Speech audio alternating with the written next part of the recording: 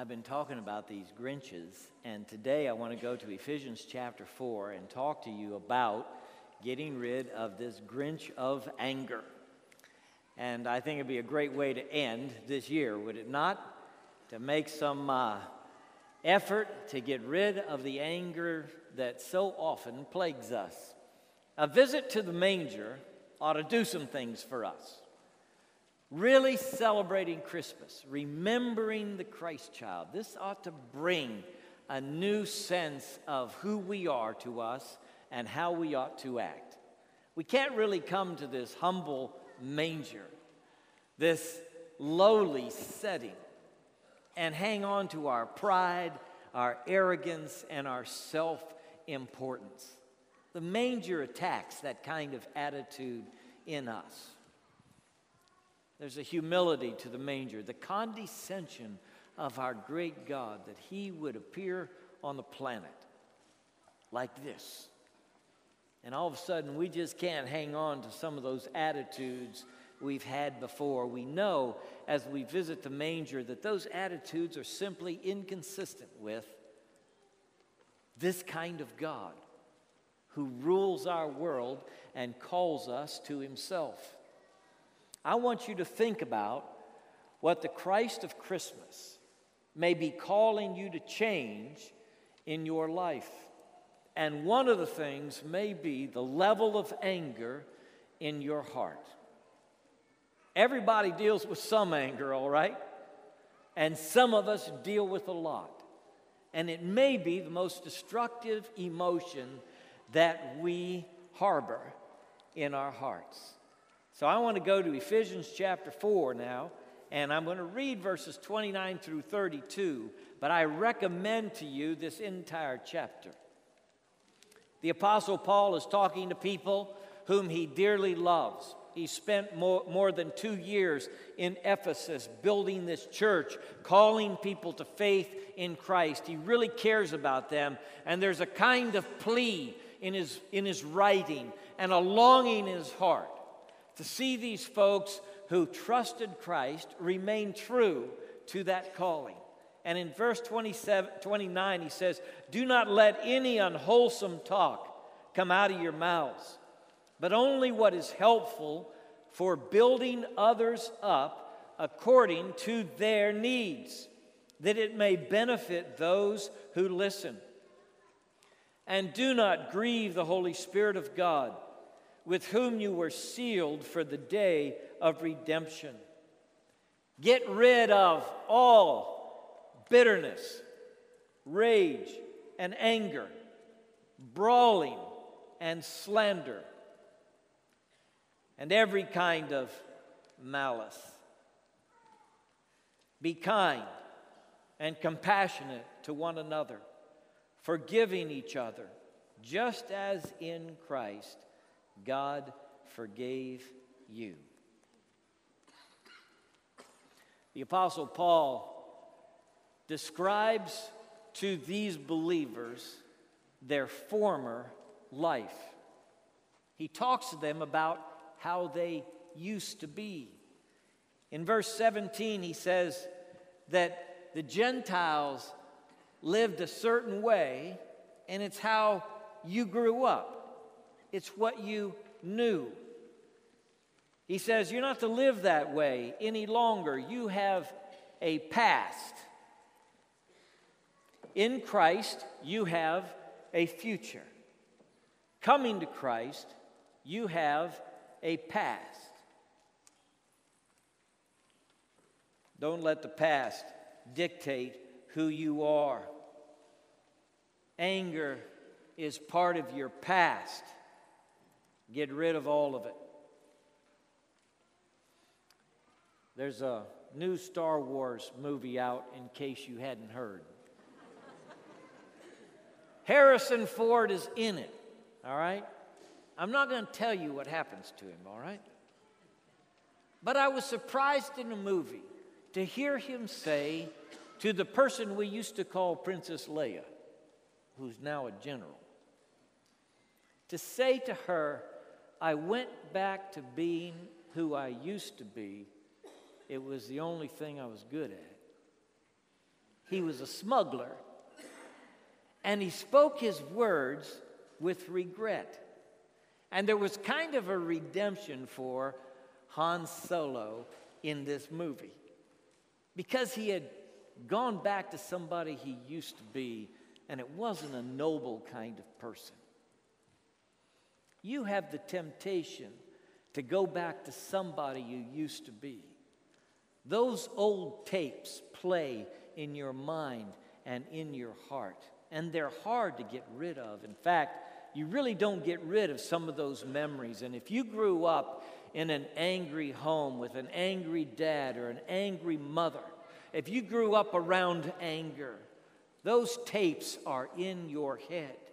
And sometimes when you get confused and you're not sure what to do next, you drop back to those old tapes, the way you used to be, the things you saw before. And you fall into a pattern that you know doesn't have anything to do with the baby born at Bethlehem, the humble God who descends from heaven to care for us in this kind of way, the gentleness, the amazing love that is anchored here. You know the way you're behaving isn't the calling of your worship of Christ. And so the Apostle Paul reminds them, look, this is how it used to be. You used to live this way in the futility of your thinking. You used to be darkened in your understanding, and there's a lot in the movie, of course, about dark and light. In fact, that is a very common theme in literature as well as in cinema. The dark and the light, the dark side drawing you. I've been thinking about darkened understanding. Some people understand the world in a dark kind of way. Their understanding is dark. For them, pain, sorrow, and death are the ultimate realities of living on the planet. And so it's a dark place to be, and a dark journey to make, and a dark world in which to live, and a dark kind of life that you live when these are your fundamentals. And basically, there's a kind of hopelessness and despair to it. There's sort of an inevitable unraveling of all there is in it. It's sort of a dark understanding of the world. And maybe there were some people in Bethlehem who had this dark understanding of the world, that ultimate realities are really the ones that are dark and bleak. But really, you can't come to the babe at Bethlehem and hold on to this dark understanding of the world, can you?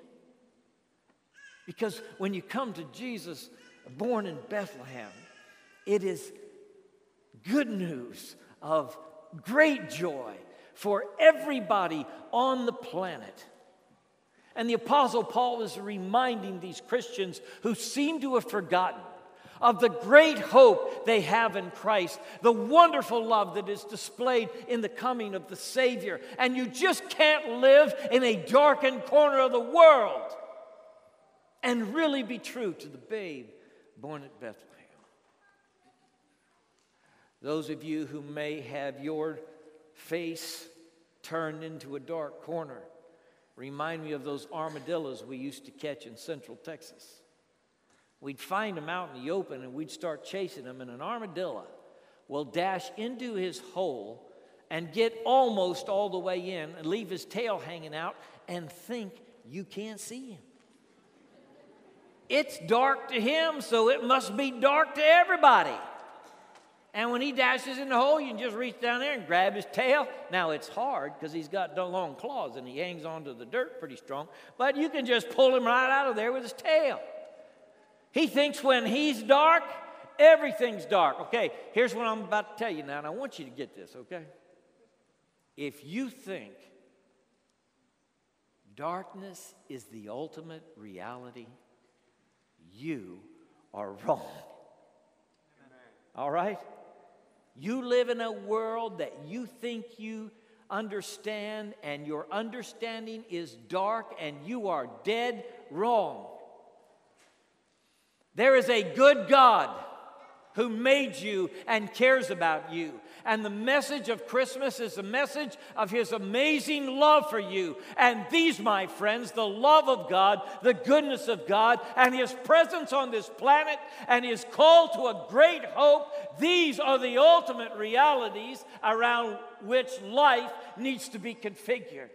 Now, in other words, you need a light understanding, not a dark understanding. Somehow this babe born at Bethlehem, in the most difficult conditions, you may be saying, well, you don't understand my life. Well, do you understand His life? You know where He was born? You know what the future holds for this baby? Who brought such hope to the planet, such love, such power, such wonderful forgiveness. See, it's not the circumstances of your life that have turned your understanding dark. It's that you have raised these circumstances until they are your ultimate reality. And you are now configuring your world and your view of the world around these circumstances, which are temporal and time-bound, not eternal. And the baby born at Bethlehem is God's word to you. This baby is light. This baby is life. And He became flesh so that you might see the glory of God made known in Him and know that He is full of grace and truth. Some of you are descending back toward where you were before because you suppose that is true. And Jesus Himself is here to reveal not only grace, which is wonderful, but truth as well. See, if it were disconnected from truth, the light would eventually go out. But He who is grace is also truth.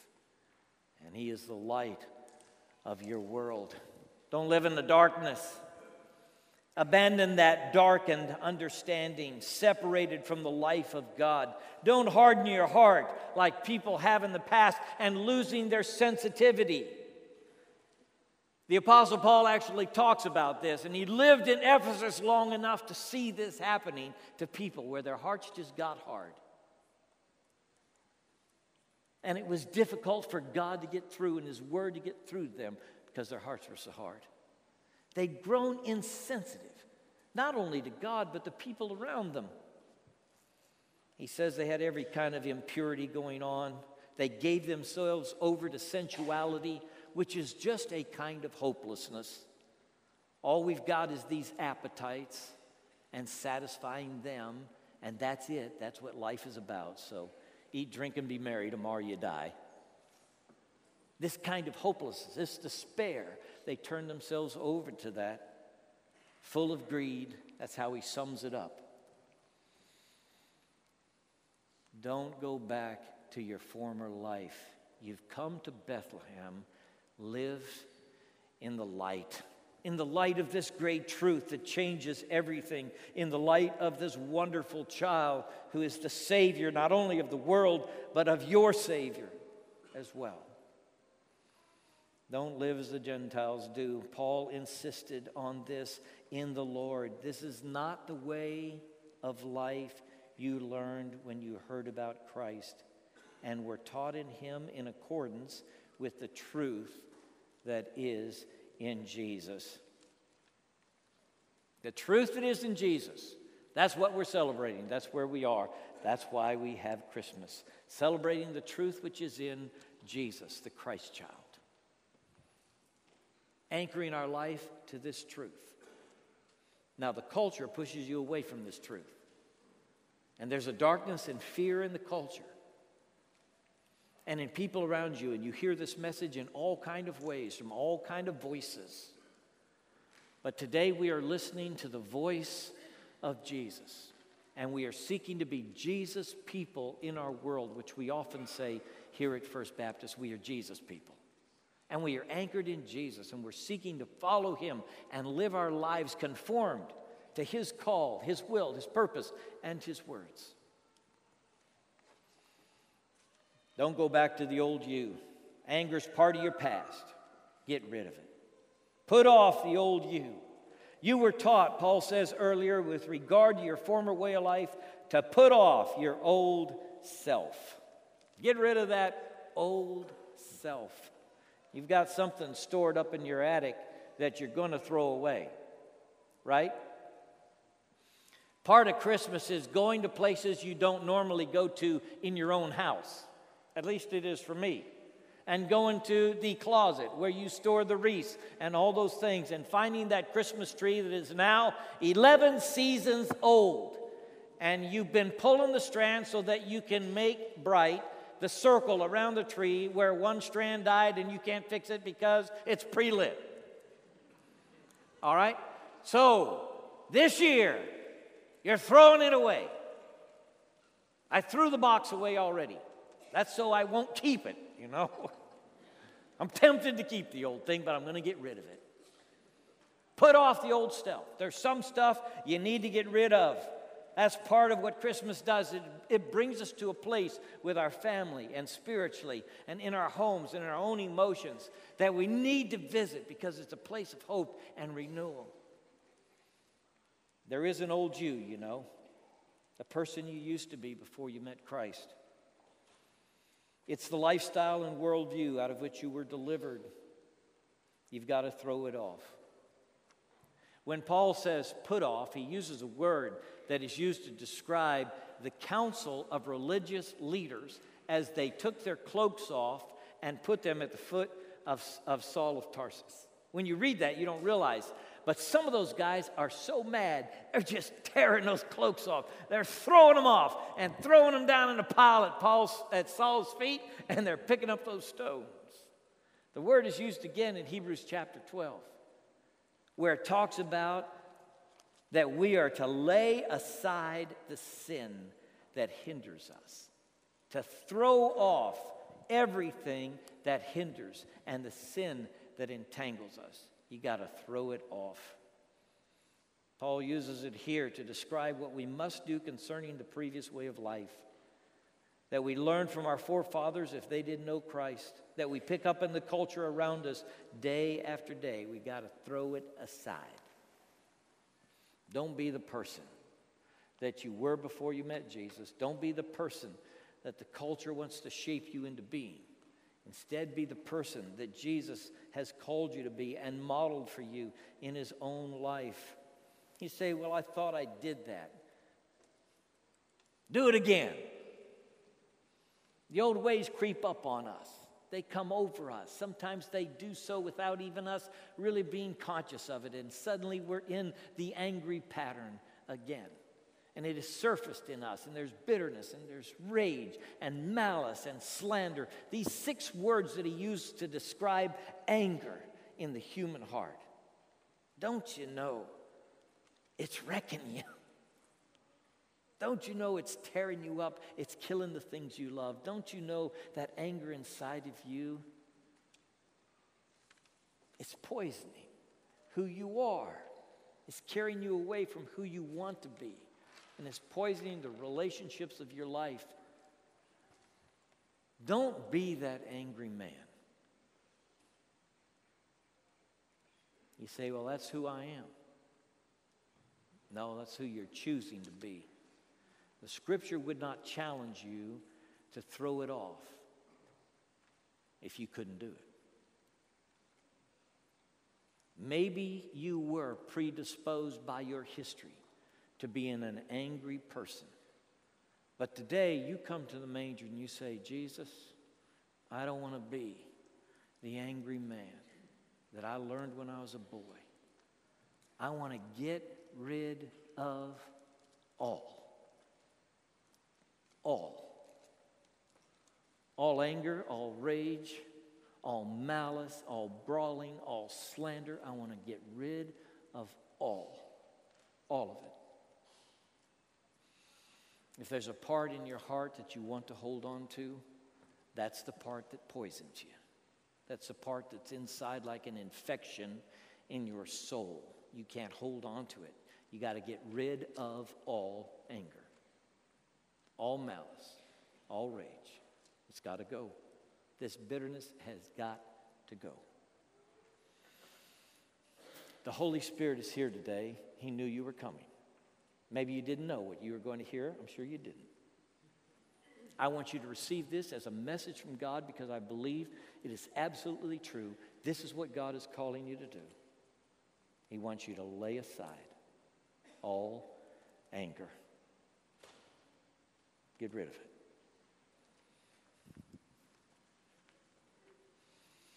Put off the old self.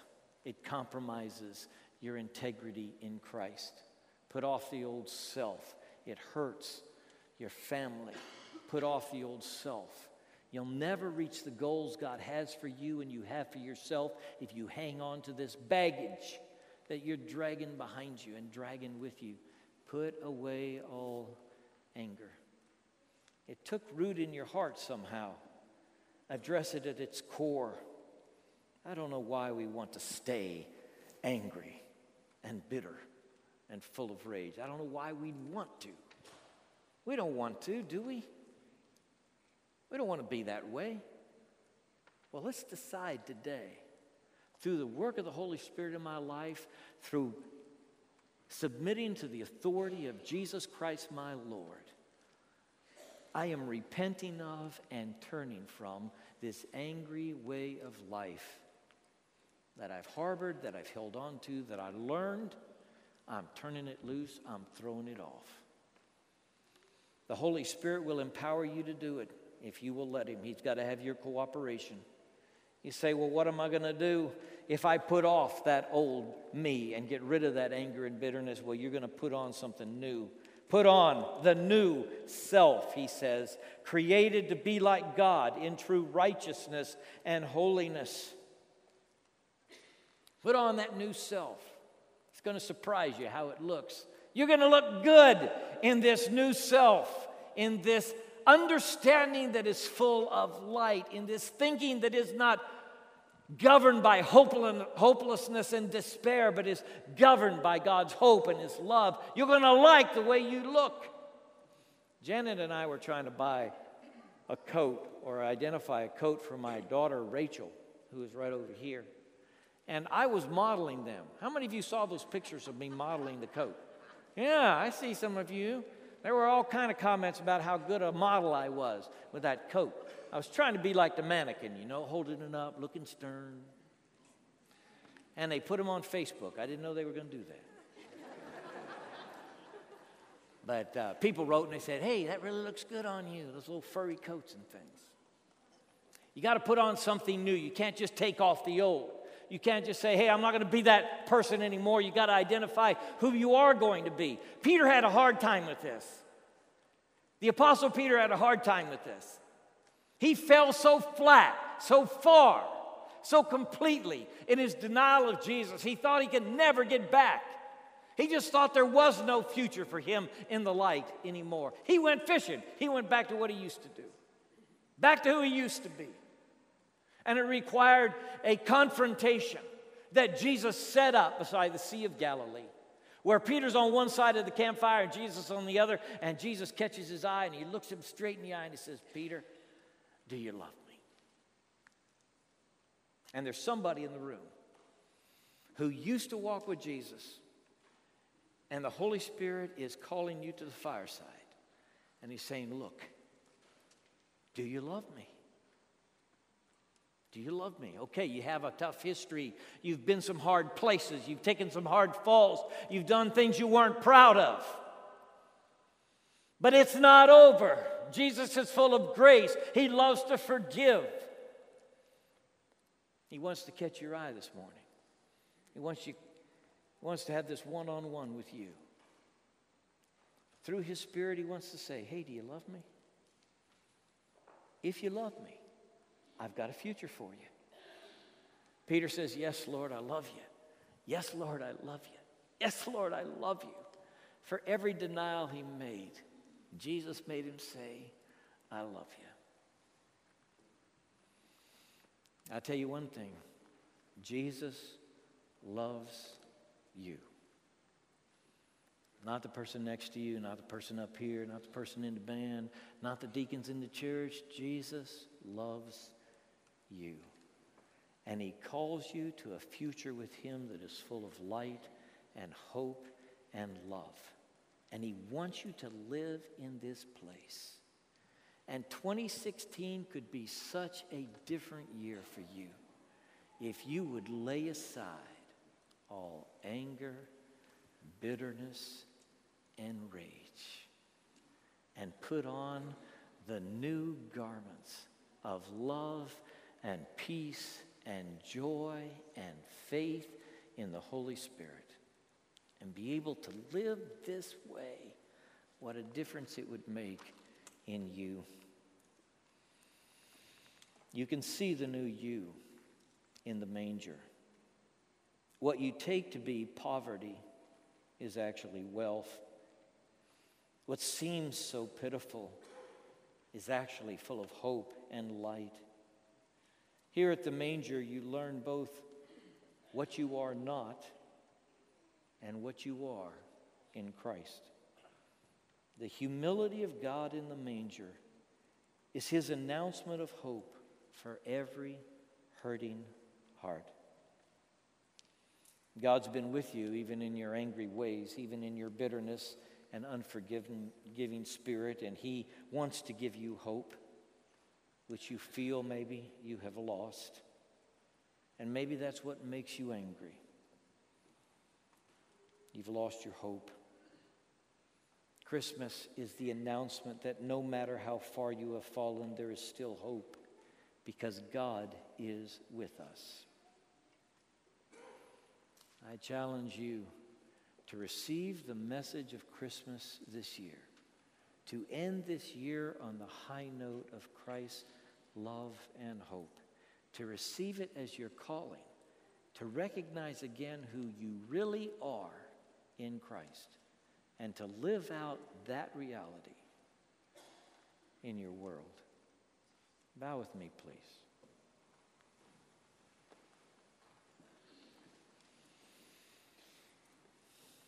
As we bow our heads, maybe your response that the Holy Spirit is drawing you to is a act of your will and heart to, in this moment, say to God, I lay aside the anger that I've nursed and harbored in my heart. I'm letting it go. Could you speak this to God as a prayer? Could you speak to God the commitment of your heart to throw off the old life, the old ways, the old attitudes, and take on the new that is represented in Jesus and the manger? Lord, you hear our hearts, and even as we pray, we know that everything we ask requires your power in us. That this is not something we do just in our discipline and our will, but it requires your Holy Spirit in us. And so, Lord, we pray that you might find us cooperating with you in this moment as you call us from the things that are self-destructive, destructive of our relationships and our families. And you call us to what is wholesome and pure, a life that we live and learn in Christ. So God, we pray for you to do your work in us in this last worship service of 2015. Do your cleansing work and call us to yourself, we pray.